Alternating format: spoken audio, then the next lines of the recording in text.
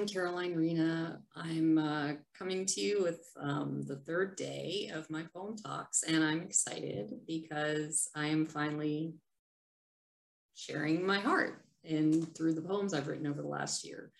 The explanation I've been giving over the last couple of days has been basically, I'm coming up on a year anniversary cycle, whatever you want to call it, of doing some deep healing work over the past year, and have been wanting to share my poems, but sometimes it's not easy to do that, especially with the ones I've written, but I'm doing it. And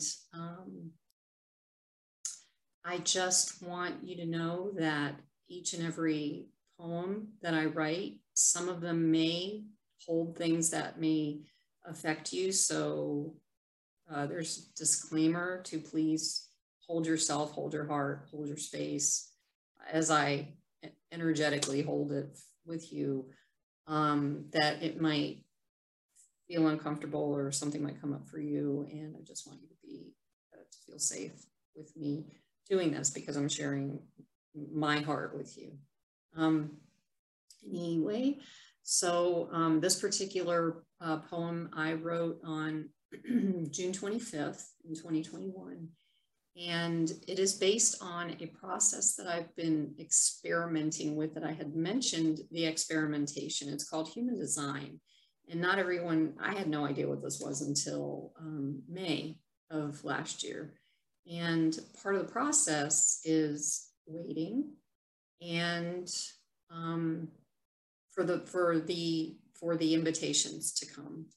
And I can't go into detail with it. I mean, if you really are interested, the challenge is that my design is as a projector, and not everybody is a projector.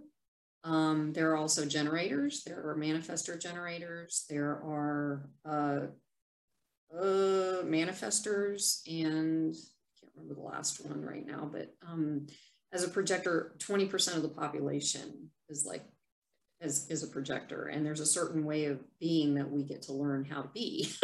And the crazy thing is it hits on it like validated all these things that happened during my life, where I thought there was something wrong with me, and there wasn't. It was just my design in this lifetime, in this life. And so what happened was, what I learned was about waiting and being okay with waiting and being patient. And that's, interestingly, has been a lesson throughout my life, is being patient. So they kind of went together. So everything started fitting in and falling into place. And it was just an interesting journey. So on June 25th, I wrote Waiting and Watching, and I'll read that now. To wait and watch life unfold on the porch, connecting with the space, the dogs, the cat. When I slow down, I experience peace and love of myself, of the planet. The wind rustling through the trees brings me to a space of utter joy. The green of the trees, the clouds in the sky, placing me inside of myself, alone and together on this journey I call life. A story to be told, a new chapter to write, brings me home to myself and others in love. I sit and wait in a new void, the one I used to fear, the unknown, thinking what will become of me in my life. There is no fear. There is the excitement of that little girl who so loved adventure and still does. She is here waiting and watching for me to connect with her more. We wait together. We know something is coming, yet we don't know what. I'm grateful, happy, and excited she is here to play with me now. No longer hiding in the closet from those big fears all her life. She knows me better than anyone, and she loves and guides me now. No more self-sabotage, just love, peace, and connection, something we both have always wanted from each other. Where this goes, I could only guess, and I don't even want to. For the first time in my life, I am fully content with where I am, waiting and watching. Whew. Well, yeah, and that kind of fits in with what's going on with me now, and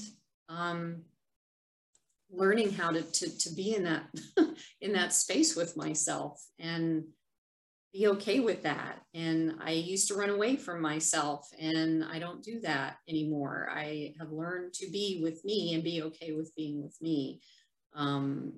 There has been many years of, self-hate or self-loathing or really afraid of that little girl. I remember I went to an acupuncture appointment when I first moved down to Florida, and I was going through a personal development course. And that was the start of using my body as healing through this process. And I remember the acupuncturist who I was working with, she was actually a traditional Chinese medicine doctor. She could intuitively feel and see things with people. And it was really incredible. And she was like, she said to me, "It's okay." And I'm like, "What's okay?" And she said, "All you have to do is connect with that little girl." And I'm like, "What do you mean?" She said, "She's sitting there hiding, cowering in the corner." And I was like, "What? What does that mean?" And that was one of the first moments in my life where I learned how to start connecting with my little girl, because I didn't want her to do that. That became me. That's what I did. I cowered in this closet or cowered in a corner or whatever. And I didn't want to do that anymore. And I hid, I isolated, I did all those things. And that little girl, curiously enough, oh my God, she's a stinker, but she's awesome, and we play now and we do things together and we love hiking and we love, out in the woods. And we've been doing things together since that time that I've really reconnected with her. But I had to do a lot of, healing work with her. And I had to give her the chance to trust me again. And for me to trust her, because she was the one running my life into chaos, and because she didn't know what else to do, because she was a little, she was chaotic in her understanding of life, because that's what she experienced when she was little. And it was just so powerful. And so now I'm just so grateful that I'm able to sit with her now and wait and experience the things that are coming into my life. And what's interesting is ever since the pandemic came, what's been coming into my life has been the world. I've met so many people in Australia, in the UK. I can't even think of all the countries that I've met people from, and that's it would have never happened, really. I mean, I was so contained, like most of us are, in this little bubble of what was going on in my life and where I lived and all this stuff. And yes, community is wonderful. It's amazing to help with your internal community, but if you don't experience other people and their experiences, you don't get to know anything except your little bubble. And that's what I did. I was in my bubble, in my safety bubble, for my entire life. And when that expanded, when that happened, when the pandemic hit, it expanded my bubble. And I was like, oh, this is really cool, because now I'm really starting to find people that I mesh with that have what do you call it? Like experiences. We're similar. We do the same things. We I mean, there's just like-minded people. That was the word. But it's so powerful to look back and see that every single one of my experiences in my life have brought me to a place of finding myself and learning about others and connecting with others.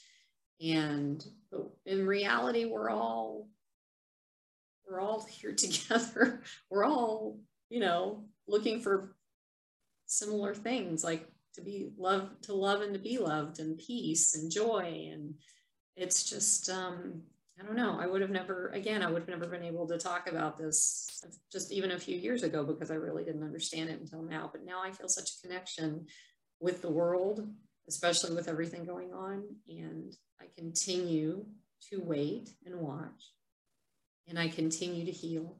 I continue to grieve, and I continue to love myself and others. And it's just a beautiful experience, and I'm just grateful. So I hope you got something out of this this poem talk, this share today. And